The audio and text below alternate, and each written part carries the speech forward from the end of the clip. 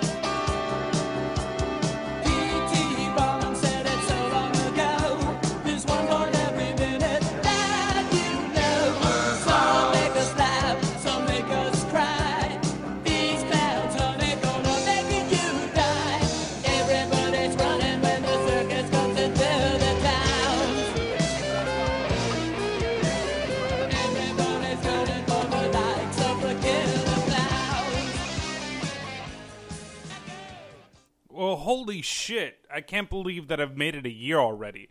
And it's funny, the date that this episode released is the date that I released the very first episode of this podcast, where, quite honestly, I had very little idea to what I was going to do. And it's melded into something that I really enjoy doing, and I hope you guys enjoy listening as well. And I do want to give a shout out to a couple different podcasts out there that have been very helpful, and you're definitely going to hear from one of them again pretty soon, because they selected one of the movies that's going to be coming up in a couple episodes. So the first one, of course, I want to give a big shout out to is Beers, Buds, and Brutality. Those guys, and you can find them, it's at 3B Horror Pod on Twitter. Those guys also have a movie that's going to be done that I was trying to avoid, but the pressure just came too much from them, and I said, fuck it, I'm going to do it, and we'll talk about that in a later episode as well, but they have been very interactive with me, and I appreciate all that, the support that's coming from the community. The other one that I want to talk about, of course, is The Fear Merchant, and that guy we've talked about before, but he's been very, very, he's actually we've had some good conversations about things, and I'm trying to figure out a way, and I'm not going to guarantee this for everybody, but to actually have a couple guests come by and maybe do a more freeform discussion. He's at The Fear Merchant, and it's a lovely account. Please, I would definitely follow them as well. And then there's a new guy. There's a guy that has been with the podcast since the beginning. His name is Scott Crawford, and he started a podcast recently. Well, he joined one, I believe, called The Horror Drunks, and it's at The Horror Drunks, and The Horror Drunks on Facebook. And it's a very interesting podcast. The guys have a very good knowledge of horror, and I would definitely check them out as well. And then the last one I want to talk about is Don't Go Down That Road podcast, and they're at DG. I know I'm gonna mess something up because I'm not looking at it. DGDTR podcast. Please go check them out as well. The host Rachel has an infectious laugh that I very much enjoyed while listening to the podcast. and they sent me a goodie bag, a nice little thing, some stickers, a button, some Mexicali candy, and I appreciate it. And if you guys, you want anything, if you're part of a podcast and you want to, get a shout out, or just you want somebody to check out your stuff, and especially if you're a horror-based podcast, please go to my Twitter, send me a direct message, and let me know, and I'll do a couple shout outs. Something new for season 2. Hopefully not as awkward as that, but I guarantee you guys will get the B-movie style reviews for the B-movie movies that I watch moving forward. So let's go ahead and talk a little bit about Killer Klowns from Outer Space. Now, this movie to me is probably, if not the favorite, it is definitely my top 3 favorites of all bad horror movies, from everything from the costume design to the set design to the really bad ADR that we'll get into. Everything about this movie, for the most part, most people shouldn't like it, to be honest.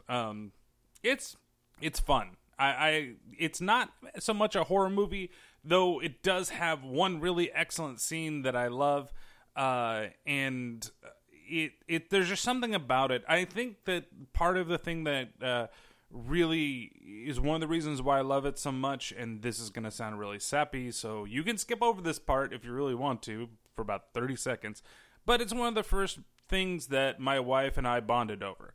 So it's her favorite movie of all time. My uncle fucking loves this movie. I've got family that love this fucking movie. It's really incredible, like, how many people I found out have such a strong connection to it. And I understand this is a very big cult classic, and everybody can say what they want. Well, you're maybe talking out your ass, and blah, blah, blah, blah, blah, blah, blah. But I don't care. This is the way that I feel about this movie.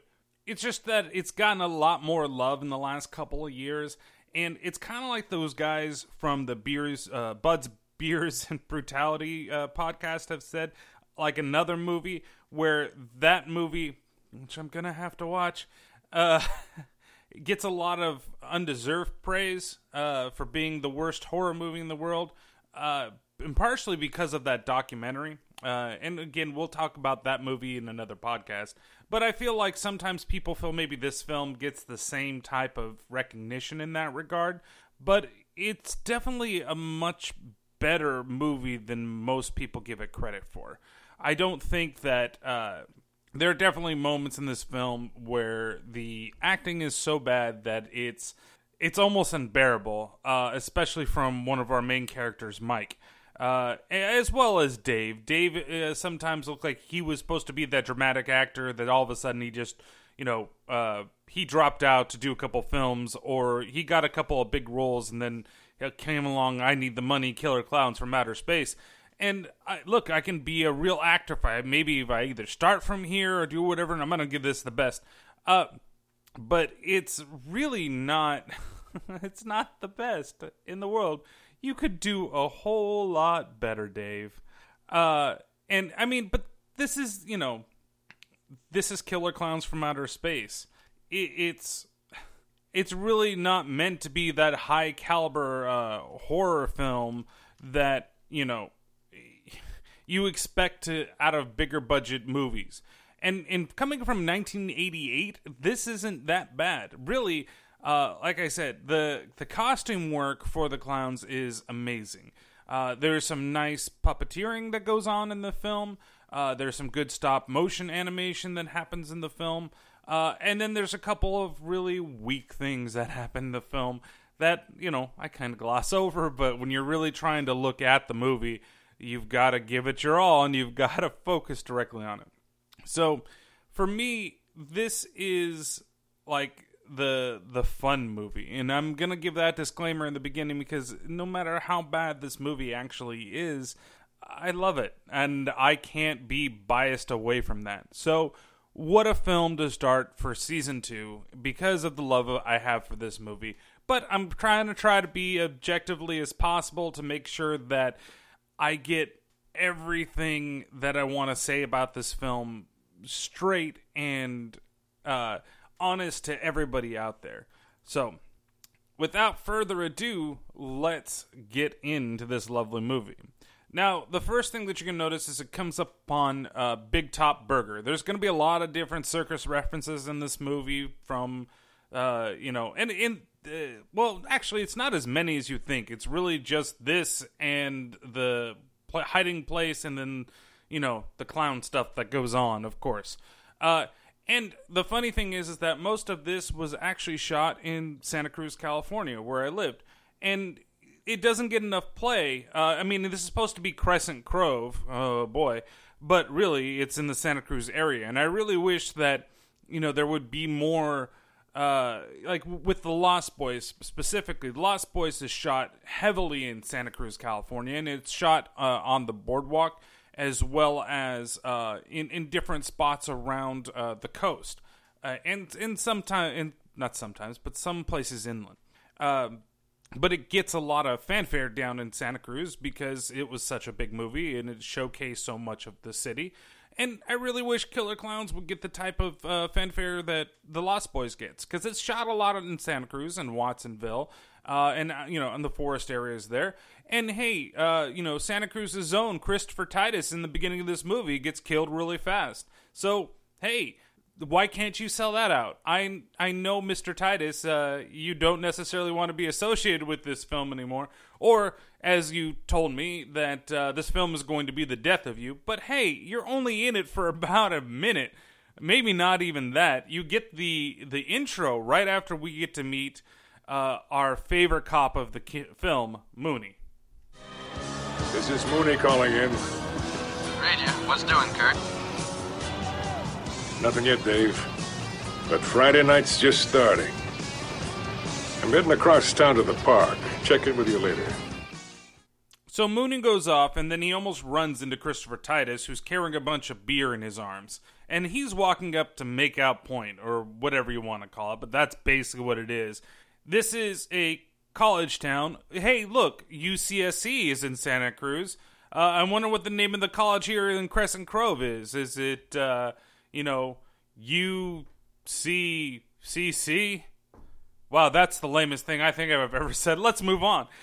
So as the camera pans around at all the cars, we see all the different college kids making out. And then in the distance, we get to meet Paul and Rich, who have an ice cream truck and are supposed to be the comic relief for the movie. I'm Jojo, the ice cream clown, with the bestest ice cream in town. We'll give you the stick, you give it a lick, and it'll tickle you all the way down. Ice cream, we brought our goodies here to you. A tasty treat for while you screw. Okay, now, I don't know about you, and I know how the kids reacted in this film, but ice cream sounds really good after sex, doesn't it? Like, it would be something to help cool you down. It's nice and sweet. I mean, you're not going to really use it in any type of act, but honestly, like, you're done, you're relaxing. Hey, ice cream. Ice cream would be great. I think this is a great plan. Well, the kids there don't really think it's a great plan at all, as they start hucking everything in their cars at the poor guys, and that ruins their whole time because they've got a couple of girls in the back of the ice cream truck. Great idea, Paul. Everybody loves ice cream. What do you mean? It was your idea. Hey, why don't we just park here for a while? Hey, what are you guys trying to pull here? Oh, well, we thought we'd park here for a while. You said we could have all the ice cream we wanted, but you didn't say anything about parking. What kind of girls do you think we are? I told you they weren't that stupid. We want you to take us home right now. Yeah. Take it easy. Keep your shirt on. Don't worry, we intend to. They got burned already. We're basically like 5 minutes into the film, and these two guys have already been fucking called out as losers that can't sell their ice cream, have bad ideas, which, again, I think it's a good idea, to be honest with you. And then they can't score with two, and this kind of pains me, but this is the 80s, two fat chicks. It doesn't pain me for the fact that it's, they're fat chicks, and I'm not trying to make any correlation with that, but it's the fact that these guys, these ladies, are so hungry for ice cream that they'll just go with these guys to get the free ice cream and drive around, while the other two try to score with them. really? I mean, I'm not really a spring chicken here, but really? This is what you're going to do? I understand it's 88, and maybe this is part of, again, the comic relief that's not really comedy, but you can't really do that anymore. I mean, yeah, you can. Of course, you can say things. There's a lot of women that make fun of fat things, blah, blah, blah, blah. Okay, I don't want to get into another thing, another Michelle Rodriguez type of rant, but honestly, it's just stupid stereotypes, and it's not really that funny. Even if I was like, oh, okay, it's still not a very funny scene, except for them getting burned with the fact that they're going to keep their shirts on, but honestly, ladies, you should probably keep your shirts on anyway. So they drive off, and we get to meet Debbie and Mike, and Debbie and Mike are making out in the back of his car on a raft. Like, does Sexy Time really need a raft? Like, is that comfortable? I would imagine that the texture of the raft itself, it'd probably burn your knees for one, or your back, or wherever you're trying to do. Please don't think of all the positions that clowns can be in. We'll talk about that later. But honestly, it's like these two, they're on a raft. Like, you couldn't put down blankets, you couldn't maybe get a little mini mattress, an airbed. An airbed usually has something nice and soft on top of it, especially if just using it, or just fucking don't be lazy and don't go out and make up point. You're a fucking college student. This isn't high school. You're not gonna go out, and it's weird. They're supposed to be college students. There's times where I think that at least in the beginning, I thought they were high school students, because it seems like this, where they go out to, like, make out point. Like, you're a college town. You have a dorm. You have a way to make out or have sex that isn't on a hill. Maybe something's exciting about, being around a bunch of other able-aged people and getting caught, and I really don't get it and don't understand it. So while they're making out right there, all of a sudden across the sky, a meteor goes by. Well, they at least believe it's a meteor. We then cut to a scene with a hillbilly and his experiences in seeing the meteor itself. Bobby Hornswoggle, did you see that little old sky jockey zip down in their poo? Halley's Comet, and he's landed in our backyard. There's going to be thousands of people a-coming. They're going to have hot dogs, going to have helicopters and airplanes and tacos. This is our lucky day. We're going to be rich. Ooh, we're going to be rich. So this is Farmer Green, and this is our hillbilly for the film. And he's really only in it for the beginning, because when he goes to inspect the falling comet, he actually finds a giant circus tent. And he's very, very interested in seeing what's there. And he and his dog Pooh are ultimately captured by the clowns. And it's kind of neat because we get to see one of the clowns up close and personal right at the beginning of the film. I mean, we're literally about 10 minutes into here, and we've already seen one of the bad guys and what they look like. He is really fucking creepy, and the design of the clown is very, very good. There's a couple of times where you can see in the back where the zipper for the mask is, and it's one and few between, and one of them is during one of the famous scenes, and it's kind of funny when I saw it. And it's weird that I saw it for the first time in rewatching this film for the podcast. But overall, those outfits, I mean, the clown get up, the normal wear and tear that they're wearing looks, like clown, but it's the masks that they use for each of the clowns, and the facial animations are pretty good, and you get a very good sense of feeling of what they're trying to portray. They're not as scary as, well, not all of them are as scary as I would like them to have been, but it still is neat to see these type of monsters really quick.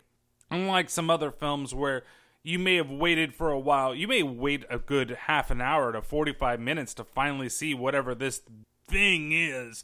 And then when you see it, you're like, oh, well, that's kind of shitty. Or you're like, oh man, that's fucking cool. And then it loses its coolness as it goes out.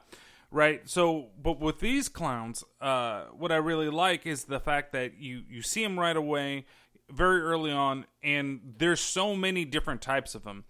that some of them look really awful, and the ones that they focus on look really great. But for now, this one decides that it's going to go ahead and start zapping poor Farmer Green here with one of his lasers, ultimately flashing a bunch of lights and then moving on to the next scene.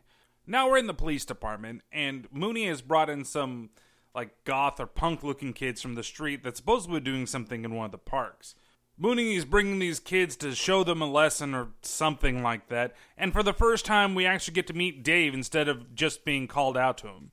Dave is kind of an interesting character. There's something about him that you find out in a little bit that kind of changes your perception of him versus how you first meet him. Because he seems like he's kind of like the good guy cop. Here, let's take a look in on the interaction between him, the Goths, and Mooney. You guys go to the college, right? Yeah, right.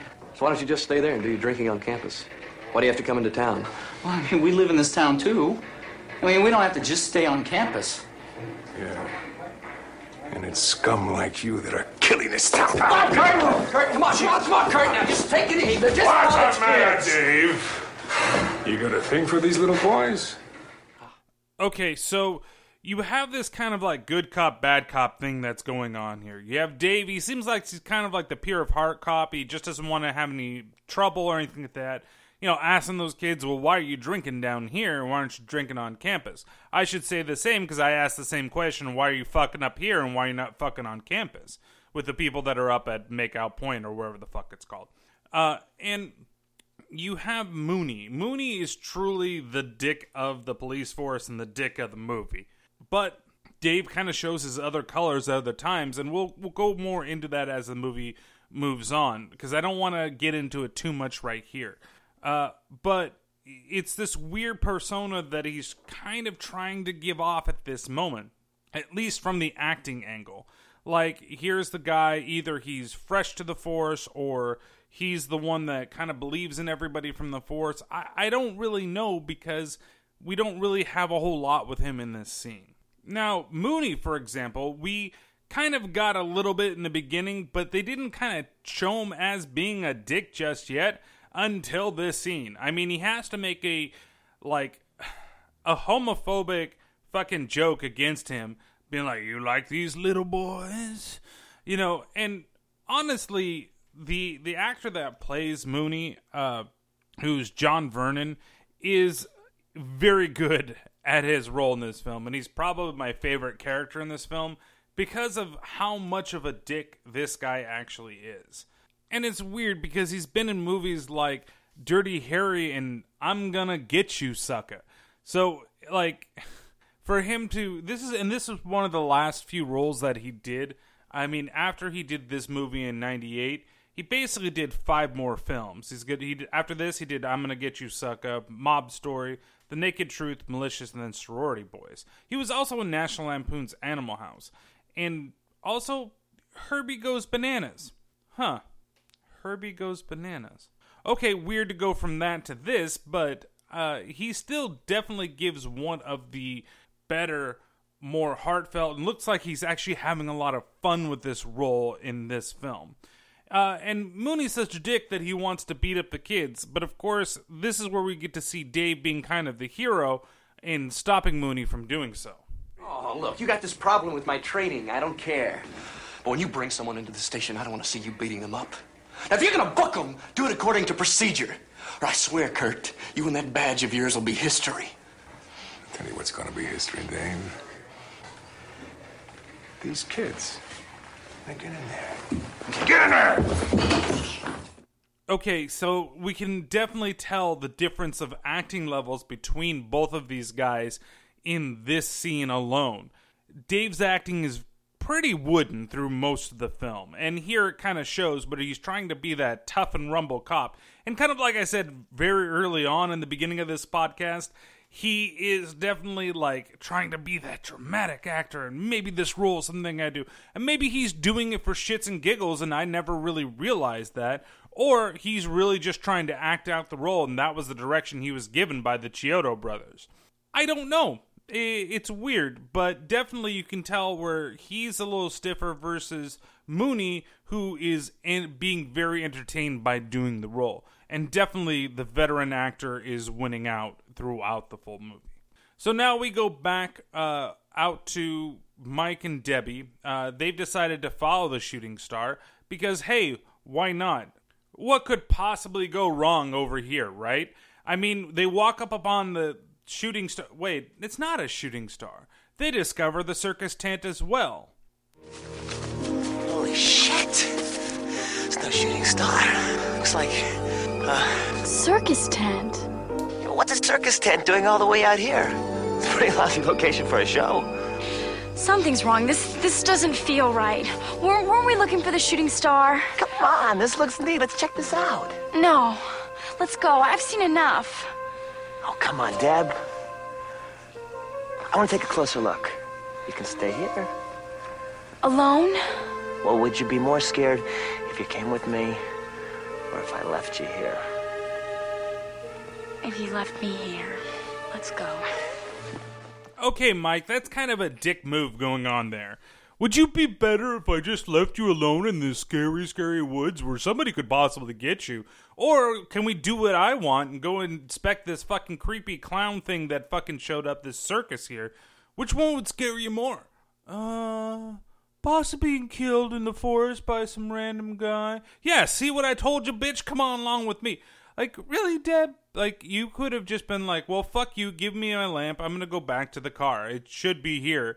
You know, I understand that it's scarier being out here than being up there in, you know, some random circus tent in the middle of the forest. But, honestly, that's your girl, dude. Don't just fucking be like, well, bye. So, they enter it, this tent. Though, it's weird because Farmer Green, when he was trying to find a way into the tent, he couldn't find any way into there. But these two magically find something really, really quick, and they're actually able to enter the tent. It kind of freaks them out at first, but Mike thinks he has an idea of what type of circus this actually is. This is bizarre. What kind of circus is this? This is that new wave European Circus Fantastique. Hurry, step right up. See the Circus Bizarro. Come one, come all, step right up, little lady. Don't be shy, don't be stupid. Come see the incredible Miss 50-50, half man, half woman. The perfect double date. Yeah, that's where little lady step right up here and see Gumbo, the toothless elephant. Or, right over here, we've got Belinda, the Billy McWonder. Watch her binge and purge before your very eyes. Mike, keep it down. Somebody will catch us. Guys, this place great or what? It looks like it was decorated by Clowns R Us. Okay, first off, you're the worst carny in the fucking world. And secondly, those like newfangled Circus Bizarro type things, you're talking about a fucking sideshow. You're not talking about a fucking circus. I thought you were talking about more like Cirque du Soleil, where we're going to have these amazing fucking trapeze artists, and they're going to come flying around the whole studio, and then you're going to, like, be amazed by the fact that he can curl himself into a little fucking ball and then roll everywhere. That this lady, she can recreate BB-8 with just her vagina and one boob hanging out. You know, that's the type of circus that I'm talking about. It's not this, like, oh, step right up and see the strong man, the guy that can lift 2-ton cars, or maybe come to the tooth the tooth? Oh, well, we're going to see Tooth the Toothless, the man with just 5 teeth. Though I called him toothless, I'm not sure why I called him that, because I am the second worst carny in the world. Yeah, I mean, of course, he did a good job, better job than I did, I should say, being the worst carny in the world. But honestly, that's what you're kind of intending to see here, right? You're not really trying to see a sideshow if you're going into a circus tent. Usually they're on the outside, or, you know, a sideshow, you could also call it a freak show if you wanted to. So they start exploring this whole thing, and everything is kind of weird. They end up in one room where seems like there's a horrible, horrible pit, and it looks pretty good because it's a very nice, like, matted scene, like a drawing with some animation off to the side. and they're kind of in the corner of it. So either it's really good perspective in terms of they're standing and the camera is facing above it on looking down on that, or it's a decent green screen effect because you can't really tell that they've been moved into it. I mean, you can because it looks so bad. I mean, you know, cheesy bad, not like bad. But it's definitely a good use of the camera and of the sets around them. And it's weird because right away, Debbie does notice something. The shooting star! What are you talking about? The shooting star we went to go look for. We are in it! Of course, Mike doesn't believe her right there and then, and they walk into a giant room that is relatively empty, but it is filled with some pink, like, they're supposed to be cotton candy, but those are testicles. I'm sorry. They're filled with pink fucking testicles all over the goddamn room. But as Mike believes, it's a... You know, I don't know what we saw out there before, but, this looks like a cotton candy factory to me. Yeah. This must be where they hang it up to dry before they ship the stuff out. No, it's not. I've never seen anything like this before. Have you? No. Well, that's because nobody has. I don't believe in UFOs. But if they do exist, then we're trapped in one right now. I mean, will you just calm down? There's got to be a logical explanation for this. This isn't what you think it is. Nobody stores cotton candy like this. What are you talking about? Of course it is. Look.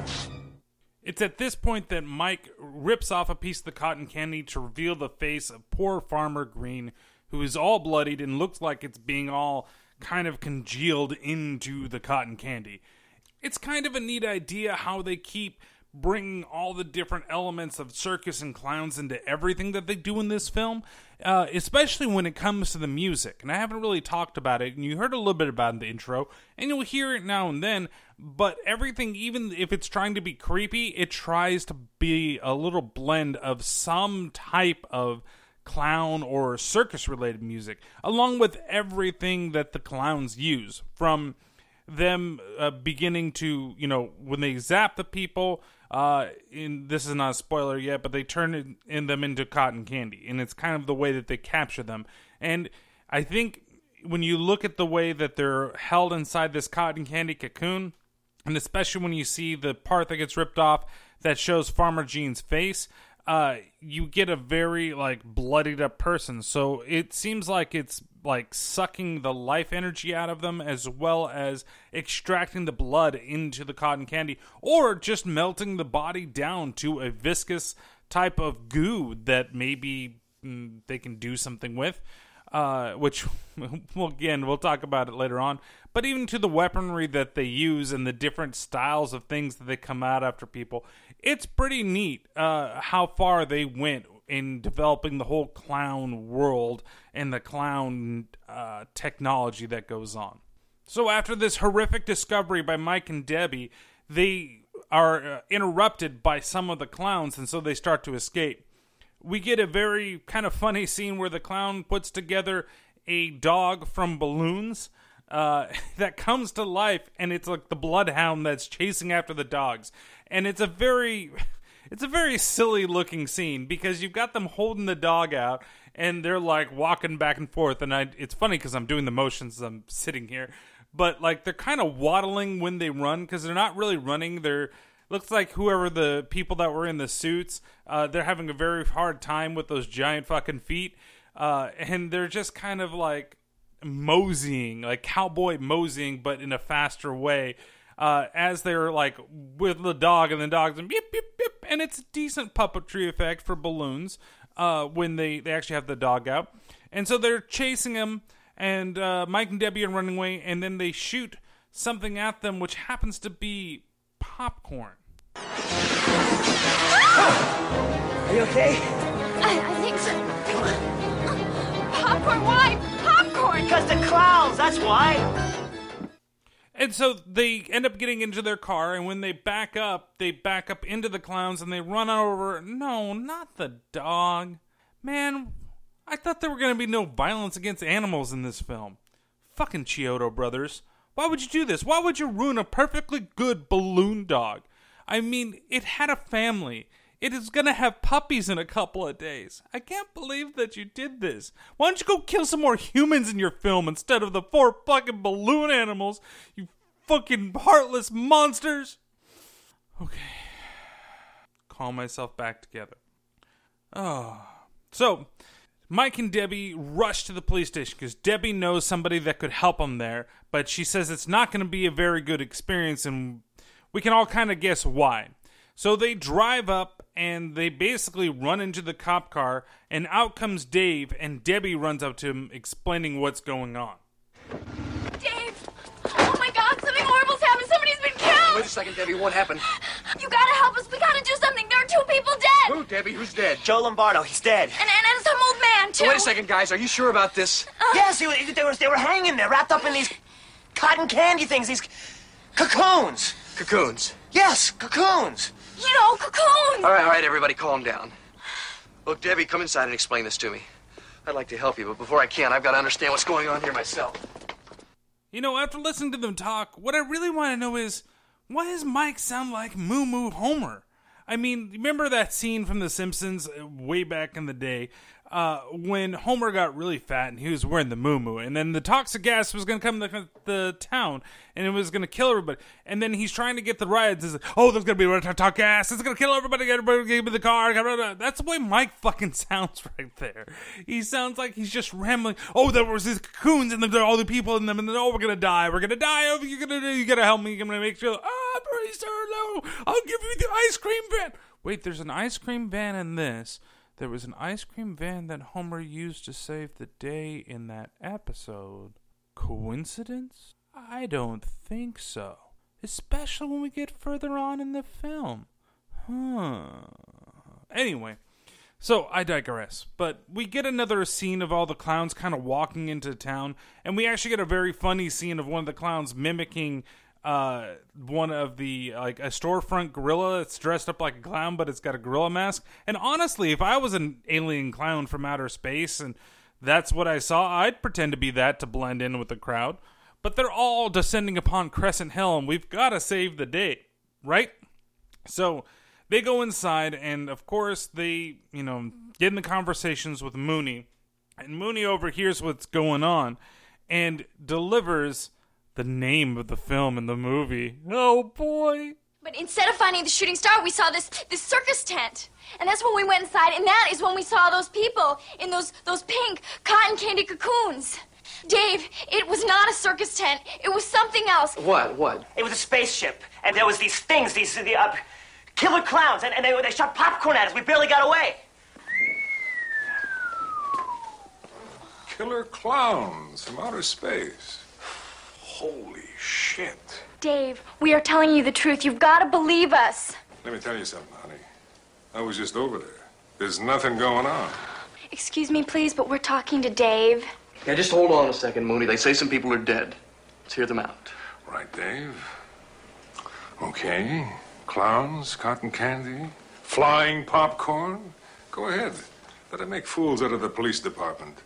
I told you I was just over there. Who are you going to believe, me or this little tramp? Now, come on, Mooney. Well, there's a reason why he's going to believe that little tramp over you, Mooney, and it's not just because you're a fucking dick, but you're still fucking chewing the scenery, and I fucking love it. Every time you're on screen, it's like the best fucking thing in the film.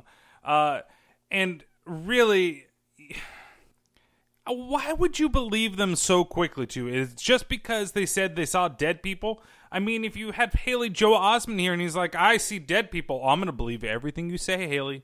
I'm going to believe everything. M. Night Shyamalan's a good director. No! I'm not going to fucking believe that. Except for Signs and Unbreakable and that one, The Sixth Sense. That's about it, honestly. Devil wasn't that bad.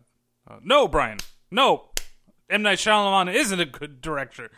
Oh, boy. So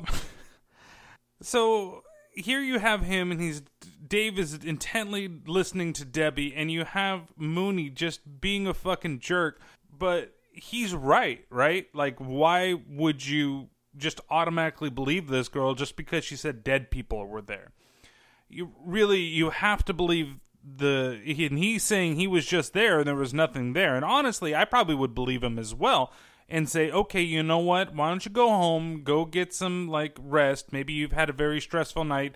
Maybe you're fucking wigged out on fucking PCP, and you know you've really have been seeing things. So go home, let that lay off, and then we'll go out and check it when it happens. And then if other calls come in about clowns doing crazy shit, then maybe we'll start to believe you and we'll go check it out and we'll see what's going on. Sound good? That's a reasonable way to approach it, I think, other than, oh, yeah, I totally believe you. We're going to go out there right now. And it makes no fucking sense. So we go from this scene to a very nice puppet show. There's a weird booth and there's a puppets going on and they're having this thing and this guy's like all looking on, ha ha, and it turns out, hey, it's a clown, and it turns them into cotton candy.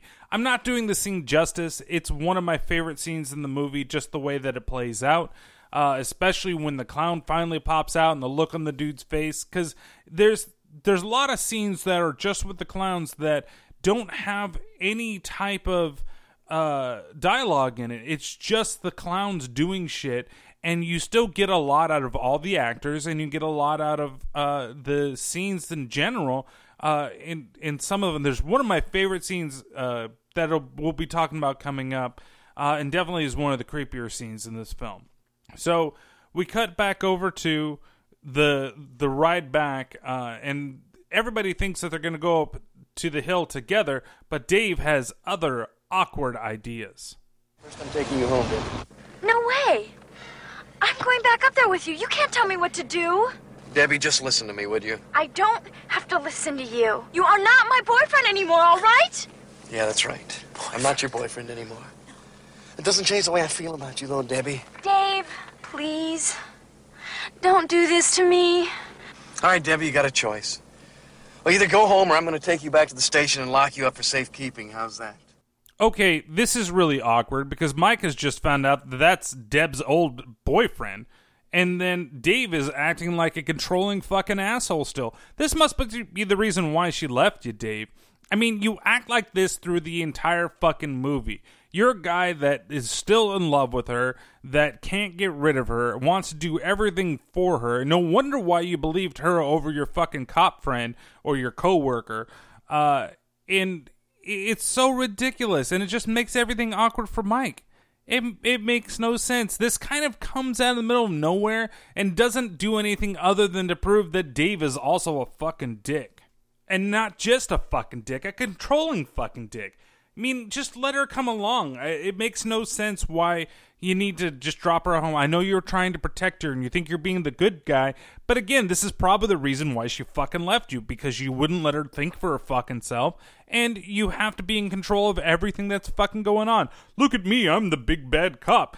And I know what's best for you, and that's for you to stay home and not be involved in this situation whatsoever. Even though you're the one that found the thing, you were attacked by the clowns, and they may be after you at some point, but I'm protecting you because I'm the man, and I say what goes. Oh, boy. So we go from this very awkward scene where, you know, they're going to drop Debbie off at home to some lady in like scantily clad lingerie opening the door to a clown with a pizza. Okay, I've seen this porno, well, not this exact porno before, but I've seen big sausage pizza before, and I know what's inside that, but it turns out that it's not a porn, and I'm totally wrong, and they turn her into cotton candy. It's one of the funnier little vignettes in the movie, and it's cool how they have all of these like little like clown, like I said, clown related things that they're doing, but like you see them a lot collecting everybody. And you see like the next scene that they have is a clown giving a box of chocolates and looking like he's the sweetest thing ever, yet he's so fucking scary and morbid that you'd be like, I wouldn't be like, oh, a box of chocolate. Like, what the fuck is that? What the hell's going on here? What the fuck is this giant clown thing? Where'd you come from? What, like, I don't know those circuses in town. You're scary as fuck, asshole. Pointy ass teeth, and you're smiling at me. But of course, you know, everybody's going to be captured and taken away to their spaceship, if you haven't guessed that by now. We go back over, and Dave is dropping off Debbie, and he's going to be taking Mike up with him to wherever the tent was that he had saw. As Debbie gets out of the car and Mike goes up to drop her off, he has a little something to say. Your old boyfriend, this is great. This is just come great. He's probably gonna take me up on top of the hill and shoot me. Look, don't worry about Dave. It's those clowns you gotta worry about.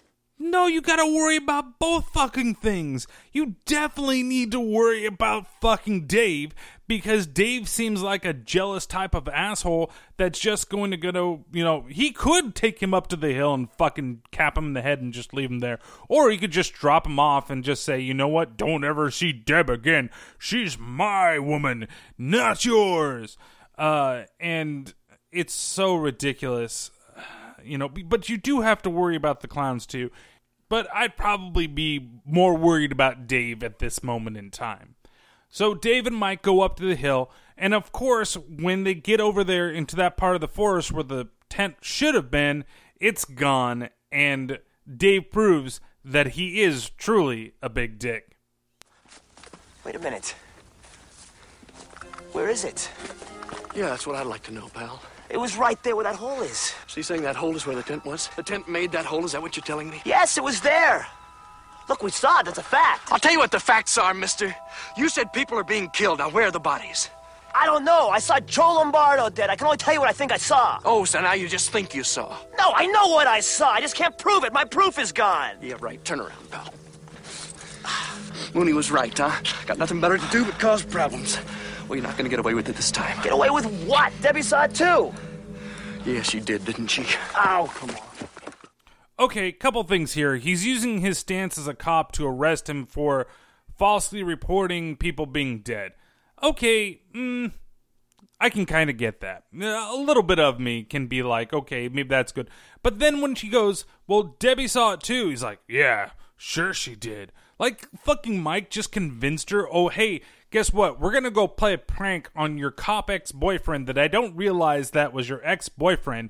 And we're going to go and say that there's a bunch of dead bodies up here. Don't worry about it.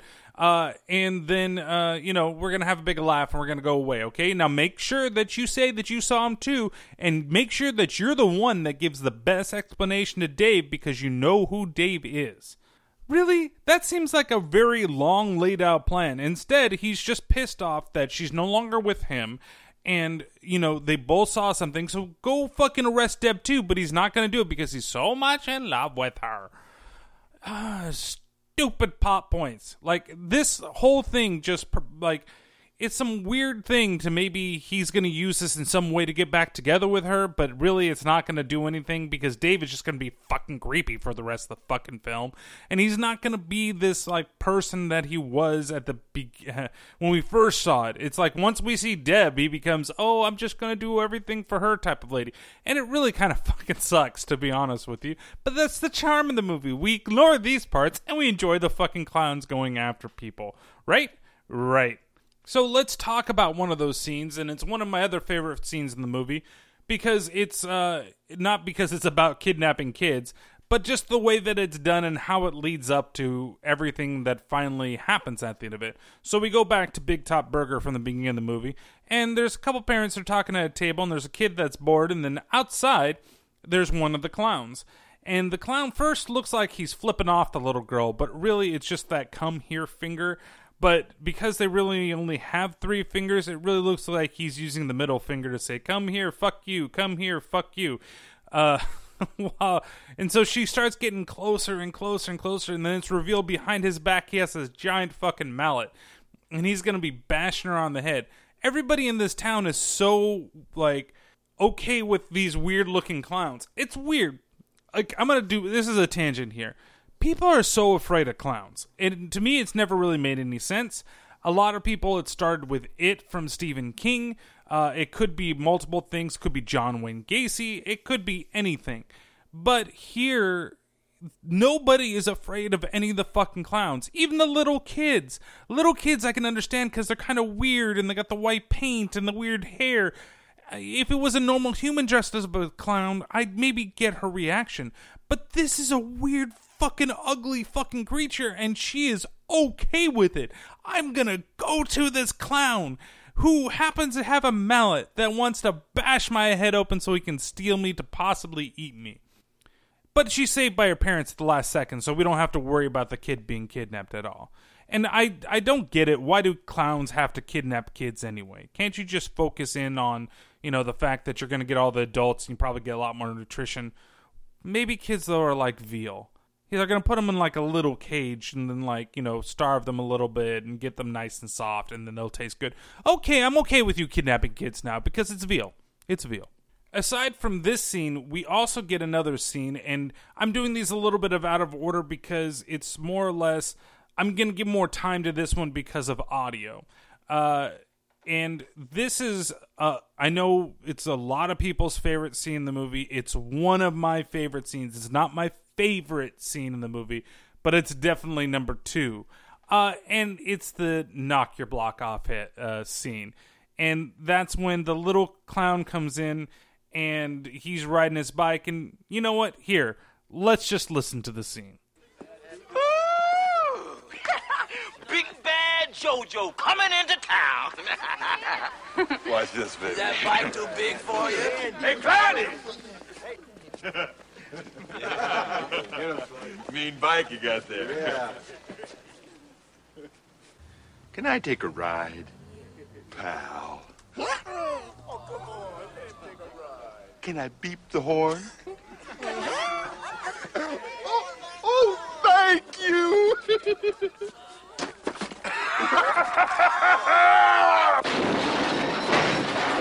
Should have let the man ride his bike.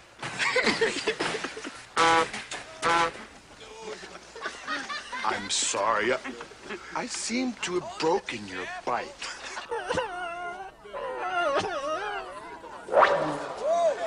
Where'd it go?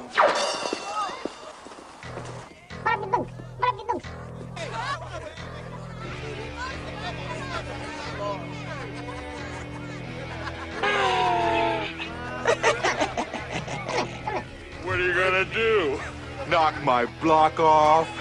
And that's when he proceeds to punch his head into the fucking garbage can. It is hilarious. It is great. It's one of those scenes where you're going to have to go back and you're really going to have to watch it. But even the audio is still pretty damn funny when you know what's going on. And you really don't want to fuck with these little clowns. Do you understand this? Like, look, I'm going to mess with this little guy. There's going to be something kind of fucked up about him because he's got a giant fucking head and he's riding around in some really crazy... I would have left that guy alone. But of course, you got to be Mr. Big Man and I'm going to go destroy his bike because I'm going to show who's got the biggest testicles in the world. Why did I start talking like a countryman there? Anyway, so... he dies, the bikers scram. It's one of the better scenes of the movie, and then it leads in the previous scene with the kid.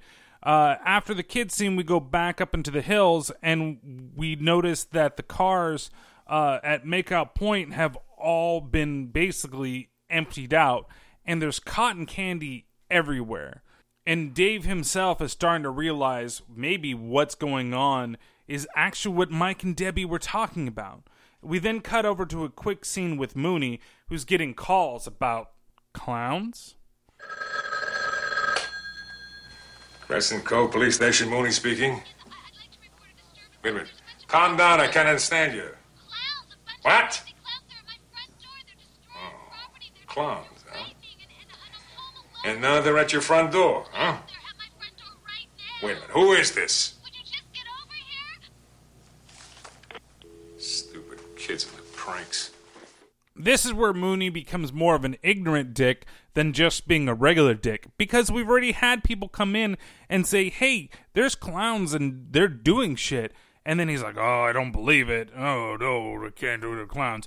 And he also grabs quite possibly the biggest bottle of Jack I've seen in the longest time and starts drinking out of it. Not directly, he at least pours it into a cup for himself. But you have now people calling in constantly talking to you about clowns and you don't believe them. I mean, if I had gotten a call like that and said, and the person obviously on the phone there is in distress and she's like worried, and doesn't sound like a kid, but, must be the kids. I can't believe they're doing all this stuff. Blah, blah, blah, blah.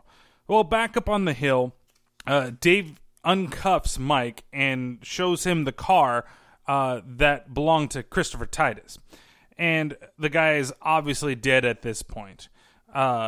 So they figure that we need to get back to the station and we need to get some more help and move along. But on the ride back, we figure out that, well, Dave's still a dick about everything. I'll call the state police up in Marlboro. They've got a lab. Maybe somebody up there can tell us what this stuff is. It's not cotton candy, that's for sure. Yes, finally, that's what I've been telling you. Look, I'm sorry I was a little tough on you back there. It's been a hard night. Having Debbie involved just makes it a lot more difficult. What can I say? I didn't know she... Hey, it's got nothing to do with you, really. It's me. It's obvious she goes for laughs, not stability. Okay, now you're a delusional fucking dick. You're not just a dick.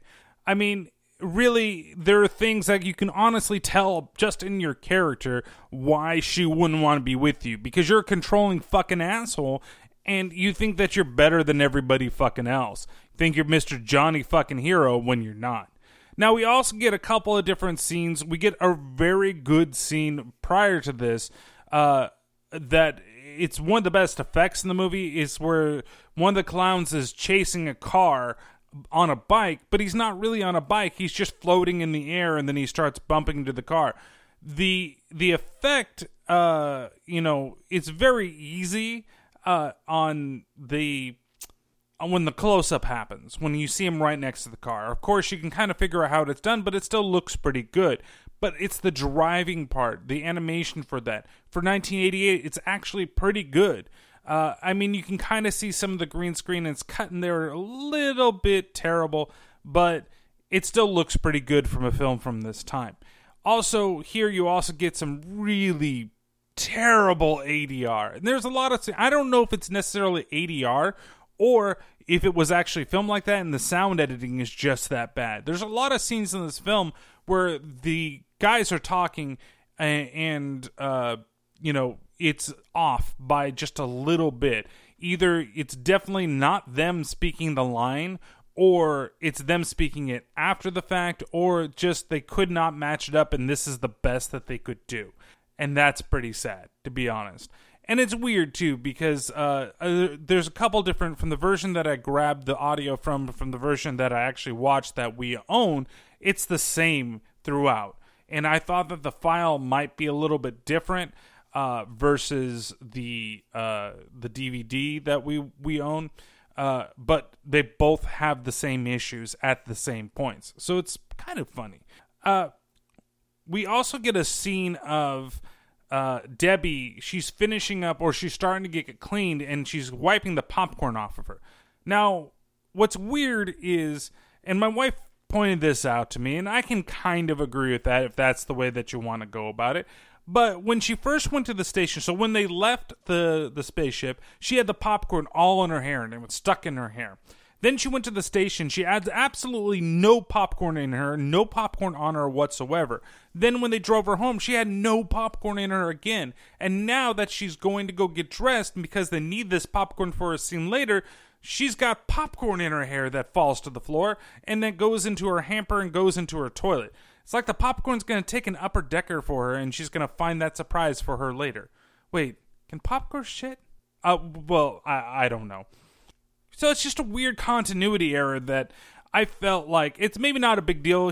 What my wife had said was that, hey, well, it's possible that it was just on her clothes. Maybe it got underneath her clothes, and when she took the clothes off, it fell to the floor.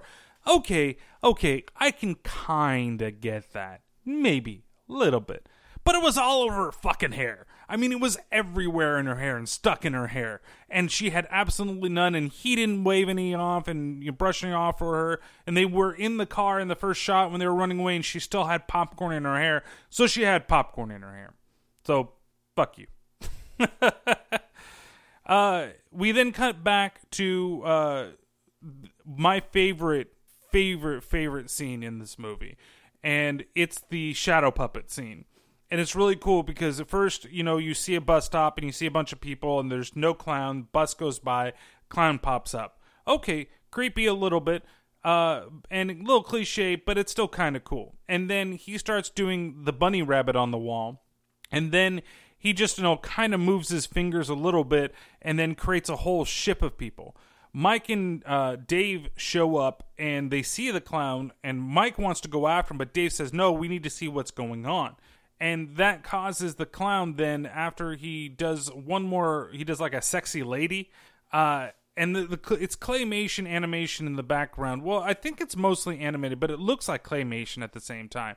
It's very well done. It's done up on the wall.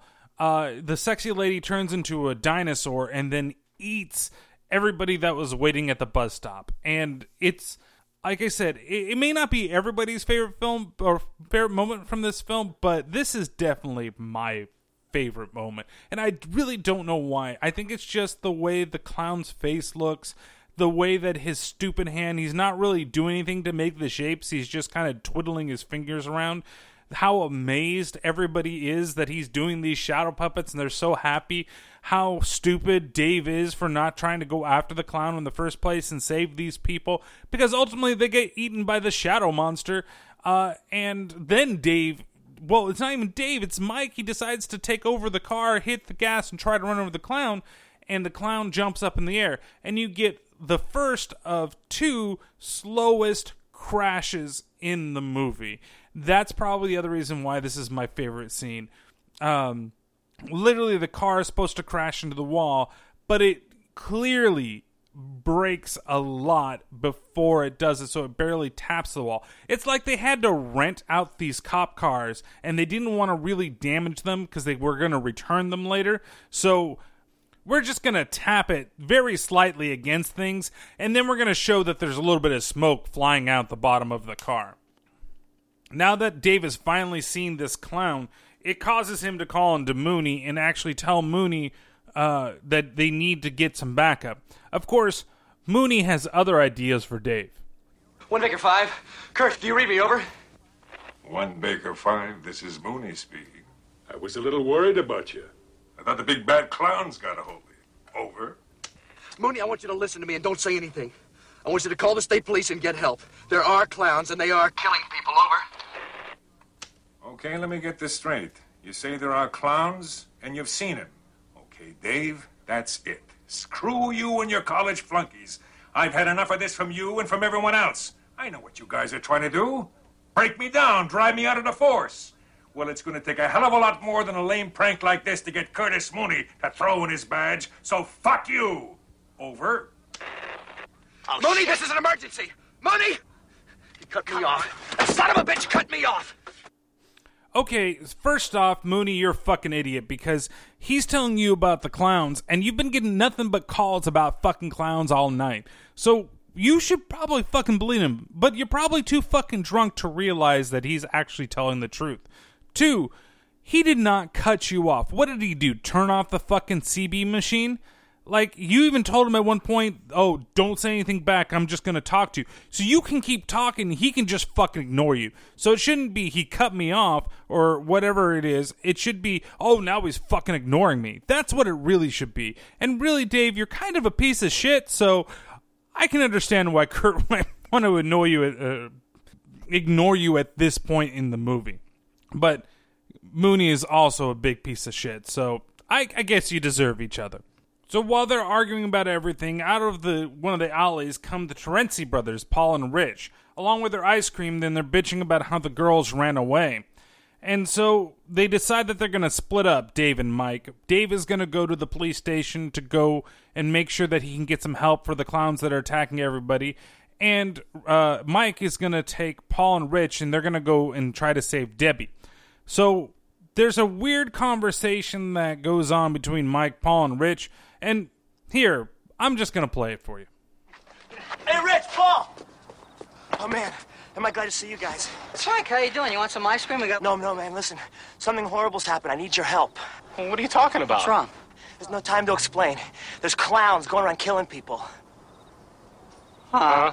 Look, tonight, Debbie and I were up on the top of the world, and we followed the spaceship, and there there was these clowns, and they was carrying these cotton candy cocoons, and they were shooting these popcorn guns, and there's a circus tent spaceship, right? But it's not there anymore, but we were there. We saw the whole thing. And they say we're crazy. So? Oh, come on, you guys. I'm not fooling around. Hey, Mike, what do you want us to do? We have ice cream to sell tonight. Paul, this is more important than selling ice cream. There's clowns going around killing people. We're all in danger. Well, we haven't sold that much ice cream tonight. We haven't sold any. Come on, guys. Will you help me? Look, at least take me over to Debbie's house, okay? I think she's in danger. Does she have any roommates? Yes, she's got two. She's got two beautiful roommates with big boobs. Do they like ice cream? They love it. What are we waiting for? Come on! Okay, using the line, I don't have a lot of time to explain to you what's going on, and then fucking explaining what's going on is fucking ridiculous. 2, you said big boobs, I'm totally in, let's go. 3, they love ice cream. So see, it proves my point. Big boobs and ice cream goes great after sex. See, they're right. That's how you convince everybody to go do stuff. Ice cream, boobs, and long explanations of stuff when you don't have time to explain anything. That always makes me laugh. I don't have any time to explain to it, but I'm going to explain to you my entire plan. We're going to go through this one by step. Here, look, I brought a pie chart and a Venn diagram to show you where my plan lies within this plan and how we're going to actually do this and save the day. Is everybody okay with this? Did you get a copy of the presentation? Oh, shit, I need to go to Kinko's real fast. We need to make sure that we print out about 6 or 7 different copies of the presentation. We go through it so I can explain to you what's going on in the plot, about how these clowns are coming here and they're going to go kill everybody, and we need to go to say Deb, but we don't have a really whole lot of time to go say Deb, but we need to finish this slideshow presentation first, and I got about 10 more slides. How's it coming over there with the copies? Good? Good. Okay, well, let's keep going. Like that's the type of situation that's going on here, is that I don't have time to explain, but then I have a minute to explain everything to you instead of getting in the car and just going. So after he convinces the brothers to go, Dave is on his way back to the police department to either convince Mooney or make sure that he gets more help. We also go into the police department and we see one of the clowns actually show up in front of Mooney. And Mooney first just takes it as, oh, okay, this you guys are basically fucking with me. And he gets a water bouquet, a bouquet of flowers that squirts water squirted into his face. He turns around to go and arrest the clown and lets him know that I'm supposed to read you your rights, but you're in Mooney's jail. And you ain't got no rights. All right, Buster. God. So he handcuffs him, and then the hands actually fall off the handcuffs, which, again, is still really funny to me in this film and more clown stuff. And the clown goes into the jail cell. And when he locks him up, he says something to him, and then the clown uses one of those, celebratory, I don't know how to explain it. You know, they go, bah! And they roll out. But instead of rolling out into, just to make the noise and to be nice and long, it turns into a hand and chokes Mooney. And then he turns on the other 2 guys that we saw earlier in the film who are in the cell. Dave shows up, and this is probably the creepier or actually scary part of the movie for me. I remember the first time that I saw it, I was pretty young, and it was spooky. And it's still creepy. It's still a good scene. But we have Dave going inside, and he's walking along the walls and slowly creeping through the police station, and there's basically clown shoes everywhere. Well, images of clown feet everywhere. And that's not what's scary. What's scary is he goes into the place where all the prisoners are because he doesn't see Mooney, and then he sees that the 2 dudes are cotton candied to the wall that were originally brought in for drinking in public somewhere. And then when he goes back into try to call for help, you see in the background that the clown is there because the clown wasn't in the cells, right? So we turn around and there's a very creepy Mooney dressed up like a marionette, and man, this is what he said. Hey, Dan. Who was the lady I saw you with last night?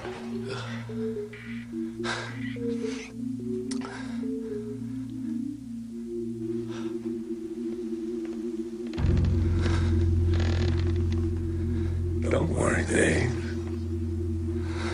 All we want to do is kill you. So it's really cool. It's really moody. It's very creepy. And I really enjoyed that part. And that's also one of my favorite scenes from this film. So the clown pulls his hand out of the back of Mooney because he was... I hope it's the back and not his ass. But he was playing him like a marionette. And then he throws like the blood on the ground. And then he starts to come after Dave. Dave takes a couple of shots, but he ultimately shoots him in the nose, which is what kills the clown. He spins into like a bright green top, and then he explodes into confetti. It's pretty entertaining when that happens. And then after he's killed it, all of a sudden, all the things inside the office start working, and a call comes out over the radio. CCPD, this is Marlboro State Police. Dave, Kurt, are you there? Over. Jack, we need your assistance. The town's gone crazy. People are being killed. Over. What's all these reports about circus clowns? These clowns aren't people. They're some kind of creatures, things from another planet. Look, Jack, they're killing people. Officer Mooney is dead. I know I saw it. He was killed by one of these things. Could you send all available units immediately, please? Over. Come on, Jack! Okay, calm down, buddy. Help is on the way. Hey, he's not your buddy, guy. Leave him alone. You need to go and actually, like, show up. Like, he's panicking. He's told you that there's a bunch of issues. You're hearing things about clowns invading your this town, Crescent Cove, and you're still reluctant to come down there and actually help anybody. It's so ridiculous. Like, they should have... If there's a state of emergency and everybody's telling you that something's happening, like, I can understand it, okay? If I went outside and I said, oh, fuck, Godzilla's attacking me. Godzilla, no! And maybe I should say Zilla's attacking me, because that might be the least scary one to attack us. And, like, I went out and I saw it, but I didn't take pictures. Of course, this 98, and everybody has camera phones on them or anything like that, so you don't take pictures of the number. But, you know, I see it, and then a bunch of people, like, I go over to my friend who happens to be a cop and say, hey, man, I just saw Godzilla or Zilla, and he was, like, you know, fucking around over here, and I know he's probably not going to do a whole bunch of damage because he's a piece of shit, but, you know, we might want to watch out, maybe call somebody, get a bunch of fucking fish because he's that easy to fucking trick, and get him, you know, get people out there and make sure that nobody's in the houses in case he actually does decide to destroy a building, though he's never destroyed one in his entire fucking life. So then my cop friend goes, okay, I don't know, why don't we go out and check, and, you know, and he has this guy that's a hard ass there, and he says, dude, you know, I'm gonna go check with this, you know, because he's a little panicked, and I want to make sure he's okay. He comes out with me, he sees the fact that, hey, he's, you know, Zilla's made mini Zillas, and now we've got a fucking stupid movie, and, so he's like, sees everything, and he calls, he's like, oh man, there's a bunch of these retarded fucking, like, supposed to be Godzilla monsters out there, and they're attacking everybody. And he calls for backup, and meanwhile, everybody's fucking calling in saying, man, I'm seeing retarded fucking Godzilla monsters everywhere. They don't look like Godzilla, and they don't act like Godzilla. They don't breathe fire, but people are telling me it's fucking Godzilla. But they're still wrecking havoc, and they're still biting people and shit. And they're not doing much damage, but man, we could really do this. You would think at that point they'd be like, okay, maybe we need to investigate this, because I've got cops in the area calling me. I got tons of people calling in. I'm hearing all these things about these stupid, retarded fucking Zilla monsters attacking everybody. It's time to go in there and do it. But no, they're just like, relax. It'll be okay. Nothing's really going to happen. And we're probably going to show up at the end of the fucking movie. Oh, boy. So we cut back to Mike and the brothers. And they're in the car. And Mike is still trying to explain what's going on. Even though he had no time to explain.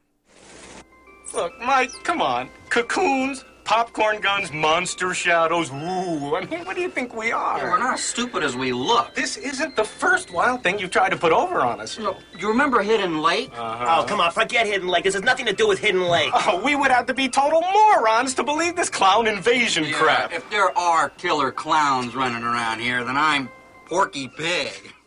Well, you're going to be Porky Pig because when you roll up, all of a sudden there's a giant clown parade where the clowns are vacuuming up people. This is a very neat scene, too. It's very short, but it's cool to see them actually collecting the people of the town, as well as all the different types of clowns, from some of the shitty just makeup clowns to the ugly fucking, like... He's wearing blue and white, and he looks like a fucking bowling pin, but it's ugly as shit. It's probably the ugliest one. That's probably the Forever Alone clown, to be honest with you. The one that doesn't get any type of clown play from the other clown girls that are out there, you know, and questions whether or not he needs to have his clown life, reevaluated to determine whether or not he really should be living this clown existence or not. Yeah, there's that clown there, too. So they see everybody. One tries to run away, this guy from under a car, but he ends up getting shot really fast by the clown gun. Now, it's weird that all of a sudden the guns don't take forever, because the couple of times you've seen people turn to cotton candy from that gun, they fucking point that thing, and then it's like they're actually spinning them in the candy, where this one is like a pump action fucking cotton candy gun, and it's boom, he's cotton candy already. Weird, right? It's just, I guess, to move the movie on further. We then cut back over to Debbie, and, well, after being away from her for so long in this movie, and she's done with her shower, she's drying off, and looks like the popcorn is actually turned into something. Now, earlier in the film, I didn't talk about it, one of the clowns dumped some popcorn inside a trash bin, and then when one of the burger guys tried to go out there and look in the trash bin after he heard these little things like making noises, it dragged him in there and killed him. And now we have Debbie, and the popcorn's been germinating for quite a bit of time in her bathroom. And when she gets out, all of a sudden, these weird, like, clown heads. And the puppetry is actually really cool, and the models, I think, look great. Like I said, for a lot of the set design, whoever did, like, the set, the makeup, the monsters, all that stuff for this film deserves a fucking amazing job, because they look great for 1988. I mean, it's still a little tricky, a little weird, I guess, or a little crappy in some parts, but I mean, I kind of give them a pass for the year in the fact that, they did some decent puppet work with them as well. So the little clown head things, they go and they bite her, and she runs away, and she tries to run out, and she's confronted by 3 of the clowns. She turns around, she runs away again, and when she tries to go out the window, you get the funny scene of all the clowns with the little bouncy thing, like the fireman old things when people would jump from windows. And she runs away from them and then gets tossed onto the couch by one of the clowns. But she doesn't die Van Helsing style, and I might have to talk about that movie sometime later. But she does get turned into a balloon, which is weird, again. So you have fast-acting cocoon guns now, and instead of turning her into cotton candy, what you do is you turn her into a balloon instead? Like, what are you going to do with her? Like, what is she... Like, is she going to be turned into, like, a clown woman? And, she's going to be part of clown society from here on out? And maybe Ugly Clown is going to make her wife? Like they said, if you want to make a human woman your clown wife, you got to turn her into a balloon and keep her for the rest of your life. You've heard this song before. I'm not going to sing it for you. So it just doesn't make any sense, like, why they turn her into a balloon. And they never really explain it other than it's to move the plot forward for the guys to show up at the last minute as she's being attached to the car, and for the guys in the ice cream truck to chase along after her. So we get that, and then Dave happens to see the ice cream truck as well, following the clown car, and so Dave follows after them, and the guys, the brothers, they see, one of the brothers sees I think it's Paul, sees the car behind them, the cop car, and says to stop, so he stops, and again we get the world's slowest car crash ever, where Dave runs into the back of the ice cream truck. And again, it comes to a screeching halt, and you can tell the film's been sped up because it just looks comical and like something from the 1940s. But it crashed in the back of the truck. Supposedly, it destroys the cop car, though you can't really tell. And then they all drive in the ice cream truck, realizing that there's only one place that they could hide the big top, and that's at the Santa Cruz Beach Boardwalk. I mean, it's over at the boardwalk down the way. We then get to see another one of my favorite scenes from this movie, which involves a security officer, and he comes up in front of the tent that he thinks is the tent, but it's obviously something else. And all the clowns come piling out of the clown car. And he tells them, "Oh, you can't park there. You're going to see them." And they start throwing pies at him. But they're not regular pies. They're acidic pies. And so they cause the poor dude to melt into nothingness. And before they all leave, the littlest, the one that was called Big Head Jojo, he puts a cherry on top of that disgusting human pile of melted garbage sundae. Dave, Mike, and the two brothers, they show up, and they see the guy melted there, and they realize that they've got to go inside if they want to save Debbie. So they go inside, they start walking around, and they begin to wonder what the clowns exactly are. Dave, did you get through for help? Yeah, help is on the way. You tell him it was an invasion? I told him, but I don't really believe it myself. Where did they come from? Why are they here? Why clowns? They're not clowns. Some kind of animal from another world that just look like clowns. Shit, Dave. Maybe they're the ancient astronauts, that came to our planet centuries ago? And our idea of clowns just comes from them. How come they're not funny? Maybe they're from a dying planet. Maybe their son pooped out and they need a new place to live. Maybe they're using us for experiments to dissect and study. So that means they're intelligent. So why don't they communicate with us? I mean, talk to us instead of killing us.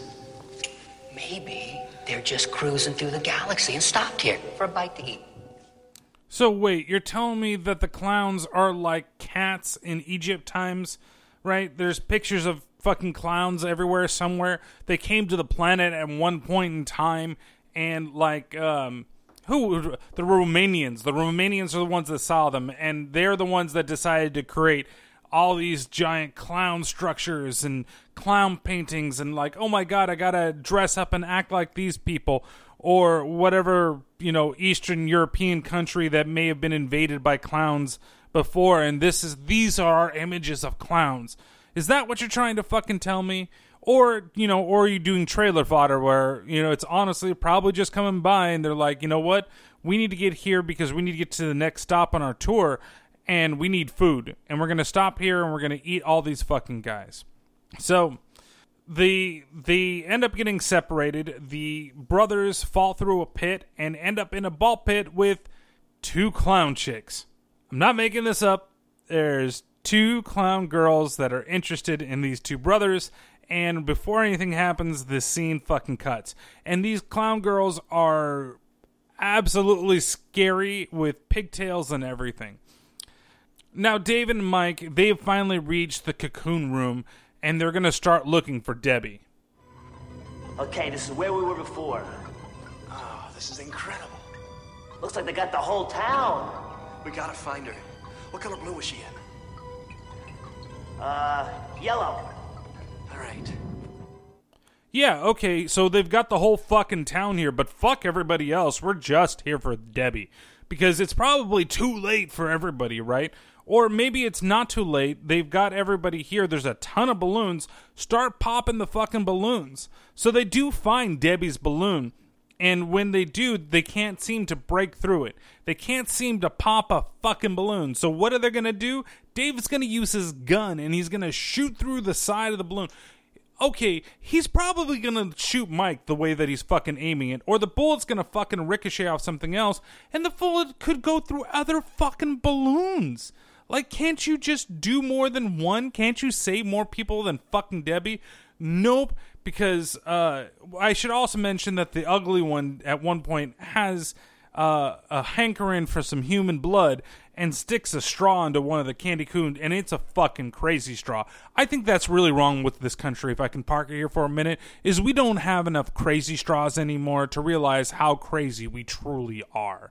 You know, to get some of that aggression out with a really crazy fucking straw. I mean, look at this straw that he's got. It goes up and then does a curvy thing. There's a couple of loops. There's some zigzags. It's basically about half the size of him. It would take forever to get one fucking drop of blood out of there, but that is a crazy fucking straw. Unless that clown's got some type of like vacuum sucking, like type of DSLs on him that he's able to suck that shit up so fast. It would take forever to drink with that fucking straw, but that's what we need as a society. More crazy fucking straws and less crazy fucking people. Am I right, folks? Am I right? Anyway, so they get Debbie out of her shell, or her balloon, I should say, and they start to run away, and as they're starting to be chased by the other clowns, and Dave does make a play to maybe try to save some other people. Wait a second, guys. We can't leave. There might be other people still alive in these balloons. Come on, it's too late. Dave! Yeah, it's too late because we're all going to fucking die because we're just trying to save one person because you decided that, hey, we're going to use a gun to pop the balloon versus maybe going and getting a knife. You've been so quiet this entire time and getting away from the goddamn clowns that all of a sudden you're going to use a gun and call all the clowns to you. Anyway, so they start running and we get to a decent little like Scooby-Doo type chase scene. Not like the cool old school where they're going through multiple doors, but it's definitely a wacky, like, I need Scooby-Doo music over this while the clowns are running after them. And they're doing that again, that crazy type of run where their legs are bowed out and they're running and they've got another dog for some reason. That's probably the wife of the dog that got run over before in the beginning of the movie. And she needs to get her fucking revenge because those two are fucking dicks. And they end up in a hallway, and we get kind of a funny little scene with Another door! I can't take this anymore! Come on, open the door! Another door! Come on, Mike! Another door! Another door! Dave, meanwhile, he's a pretty goddamn good shot because he's able to actually shoot from very far away, and Papa knows at least of one of the clowns to send them spinning, forever spinning into confetti. And they finally do get through to the last door, and they go through it. And like I said, that scene actually, the visual gag and the way that they've done it is relatively funny. But they end up in this giant open space where all the clowns that they've met so far, including some of the really cheesy, you can tell they just needed to have a clown in this scene with no giant clown head clown, all starting to approach them. And as they start to climb what looks like a giant birthday cake, and before they get to the top, somebody busts through the wall and saves the day. Hey, Rich, Paul! Stop! Leave them alone! Do what I say or else. Give me the mic. I am the great and powerful JoJo. I command you to stop. Do not hurt them. Let them go. You will obey me. Let them go. So for the time being, it actually does work, and all the clowns start staring at the ice cream car. And inside the ice cream truck, you have Paul and Rich. They're completely covered in lipstick. So, yeah, they got it on with the clown girls, okay? So you can think about all the different positions they could do, you know, except for maybe their clown versions of those positions. So and instead of, you know, doggy style, you've got balloon animal style, where there's a lot of squeaking going on. And then, of course, you know, there's the cream pie, but that's not really, you know, what a cream pie is. It's when they take a cream pie and they smash it all over the place, and then they rub their bodies together. Okay, maybe I'm going to stop because that might turn a couple people on. So Dave and the gang, they start to try to escape, but all of a sudden, who comes out from the ceiling? Why, it's Omega Clown. Yep, a giant fucking clown that's really kind of scary and looks like he's tied to strings like a marionette. And it's funny because I think it is just a giant puppet. I think there's scenes where there's people in the suit, but for the most part, I think the puppet strings that they're using as like decor are really what they're using to control it, which is pretty funny. Oh, so even though JoJo, the ice cream truck, thinks that he's nothing to fuck with, he truly is, because the giant clown monster like leader grabs the truck and just fucking throws it across the room, killing both Paul and Rich, at least for now, because the car is fucking on fire completely. And then Dave decides that he's going to be the hero of the movie, and he's going to make sure that Mike and Debbie get out alive. Look, there's a way out now. Mike, take Debbie, get her out of here. I'll draw its attention. No, Dave, don't. We can all make it. We can't, Debbie. Stop it. Get her out of here, Mike. Come on, Dave, what are you doing? Down, Mike! So they both leave after Dave's request, though honestly, they could have all just fucking run for it, and they could have all gotten out without any issues, because the ship starts trying to leave. And giant clown monster thing grabs Dave and starts crushing him. Dave runs out of bullets, isn't able to actually shoot giant clown monster thing in the nose, but he realizes, hey, I've got my badge, and what am I going to do with it? This is the worst way for this movie to honestly end, as we are getting to this point. But he pops his nose with the badge. Like, this is one of the few things that I never really liked. I'm not a big fan of the ending of this movie. Everything up until Giant Mega Clown I'm cool with, but Mega Clown and the way the Mega Clown dies sucks. So his nose gets popped, and that starts causing the whole ship to rupture. And Dave does get dropped, but the ship ultimately explodes.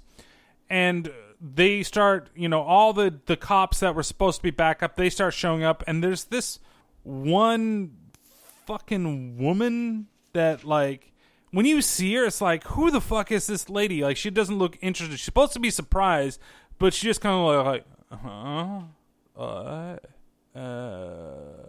it's a giant big top that spins like a top. Wow. I'm so amazed. Like, that's the look on her face, is that it's fucking nothing.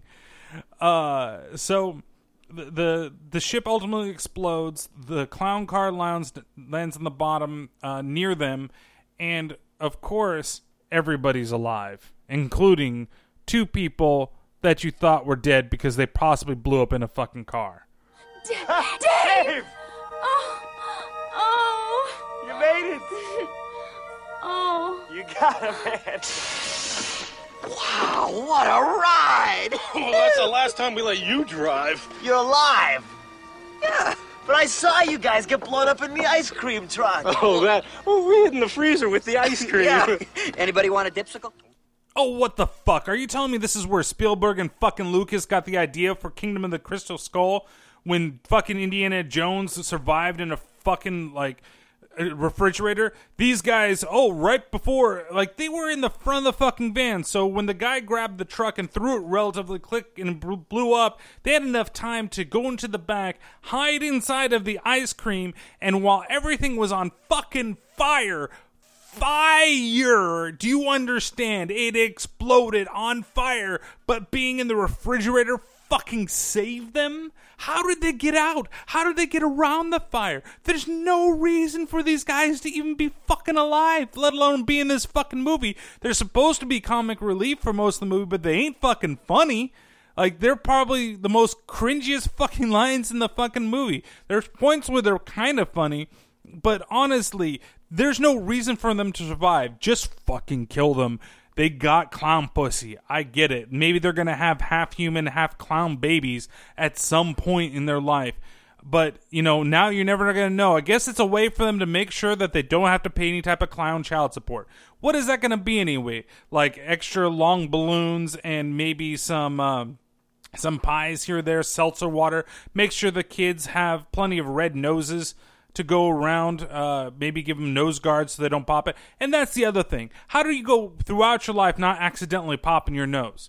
I mean, these clowns go around and they can get shot and it pops up a fucking like little pin. You think that they don't have pins in their planet? There aren't like pointy rocks? I could just imagine like you jump off a cliff to go diving into the water because it's crystal clear. It's the most wonderful place you've been into. You dive into the water, you look, and then before you go, you snag the edge of your nose on a fucking rock and there you go. You're fucking dead. You're fucking confetti now, motherfucker. Oh boy. So as our heroes look into the sky, they begin to wonder, is it over? And then we get the lovely theme song, and we end our film. Do you think it's over? Yeah, sure.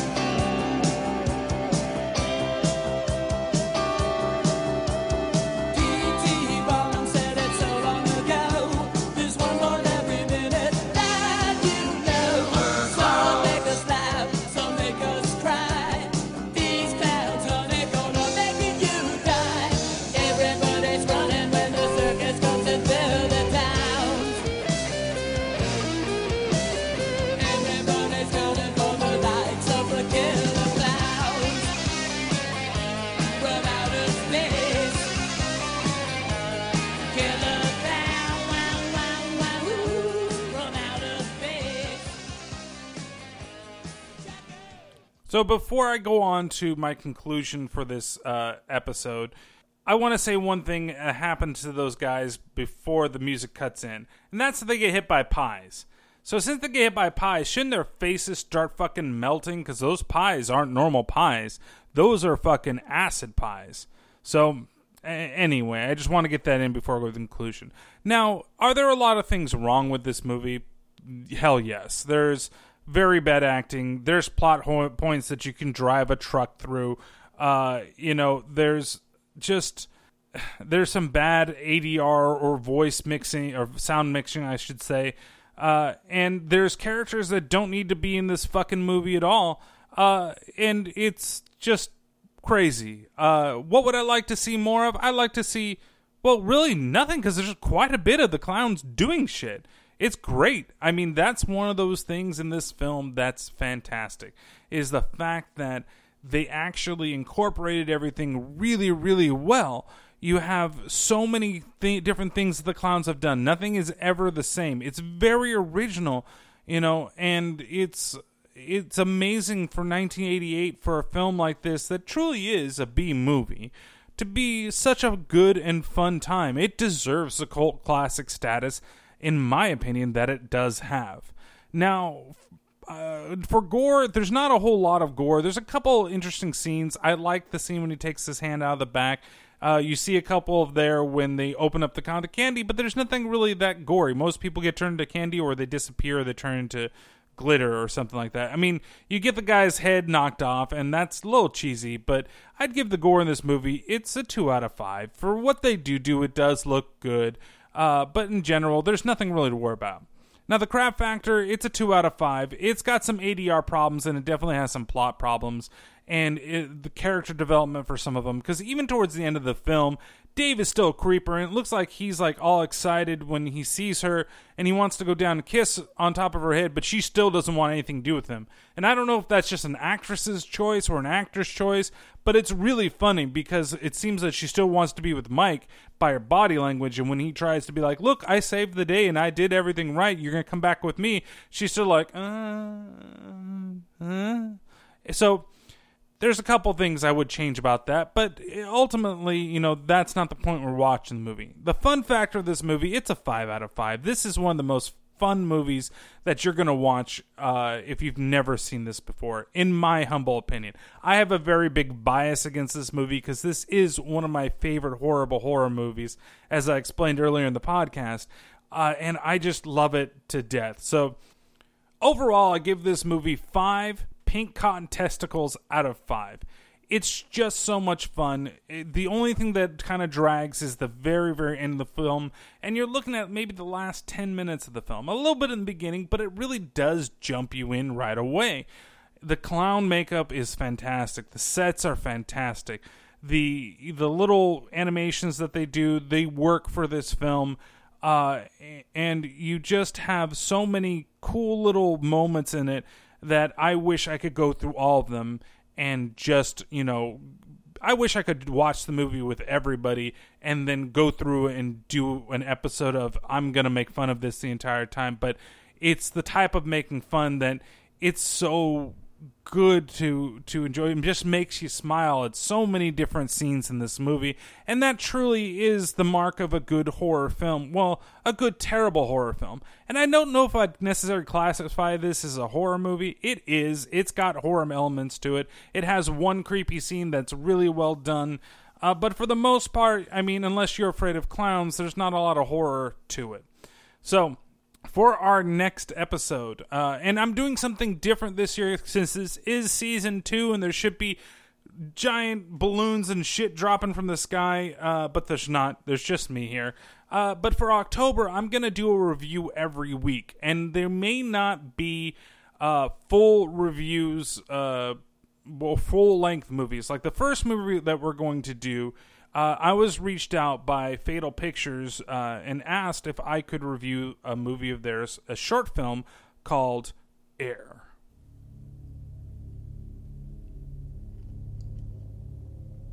So what you gave him, is it going to hurt him?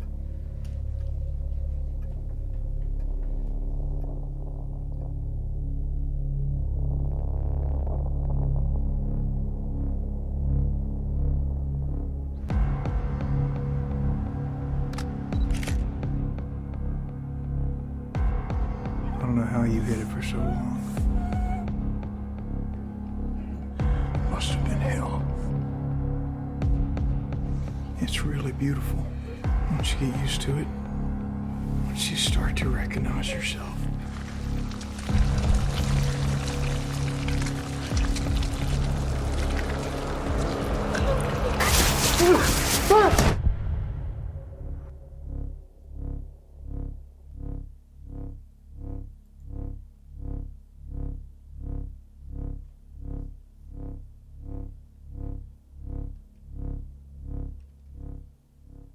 So it looks really interesting, and I agreed to go ahead and give it a review. So we're going to start off the 1st of October. So this will be coming out on October 7th is going to be the start of our lovely October month. And I'm going to try to do a film for the 7th, the 14th, 20th, and 28th of 2016.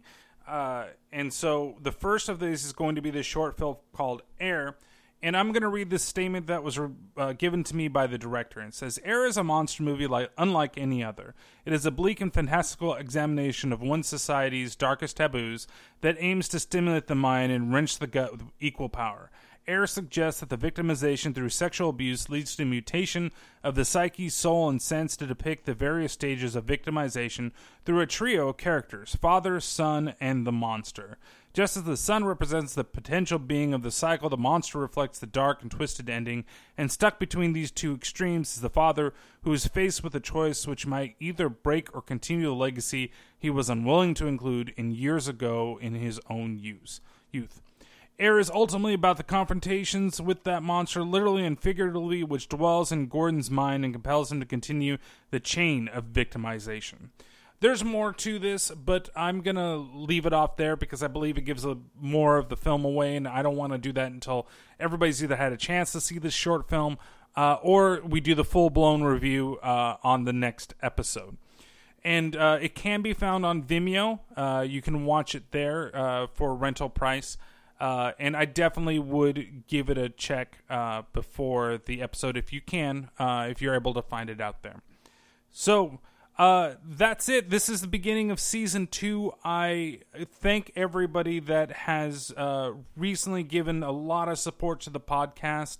And I appreciate everybody that was there from the beginning. A year is a big deal for me. I did not think I would be doing this for that long, to be honest with you, and I'm glad that there are more people that are being reached out to for this podcast. Like I said, I have some big changes that I want to make for this year. I want to try some different things with the podcast this year, and we'll see what happens. And I'll see when I can get everything up and rolling. But thank you guys once again. I cannot thank you enough. You can always follow the podcast on Twitter. It's at @T_T_podcast. Check us out on Facebook, facebook.com/Terrible Terror Podcast. You can always rate, review, like, subscribe on iTunes, Spreaker, Google Play, as well as Stitcher. Whatever your favorite, listening device is, you should be able to listen to the podcast just fine. And I always appreciate comments. If you guys could leave anything on those sections, or just send me, if you want to talk horror movies, or you want to suggest a couple movies for me to watch, you can always email me directly at terribleterrorpodcast@gmail.com. And, I'll put things into the queue. So, October is going to be a blowout month because it is Halloween, and what's horror's favorite month but Halloween? So we're doing 4 reviews this year for Season 2 for October, and the first begins with Air. So thank you guys again, and I'll talk to you soon.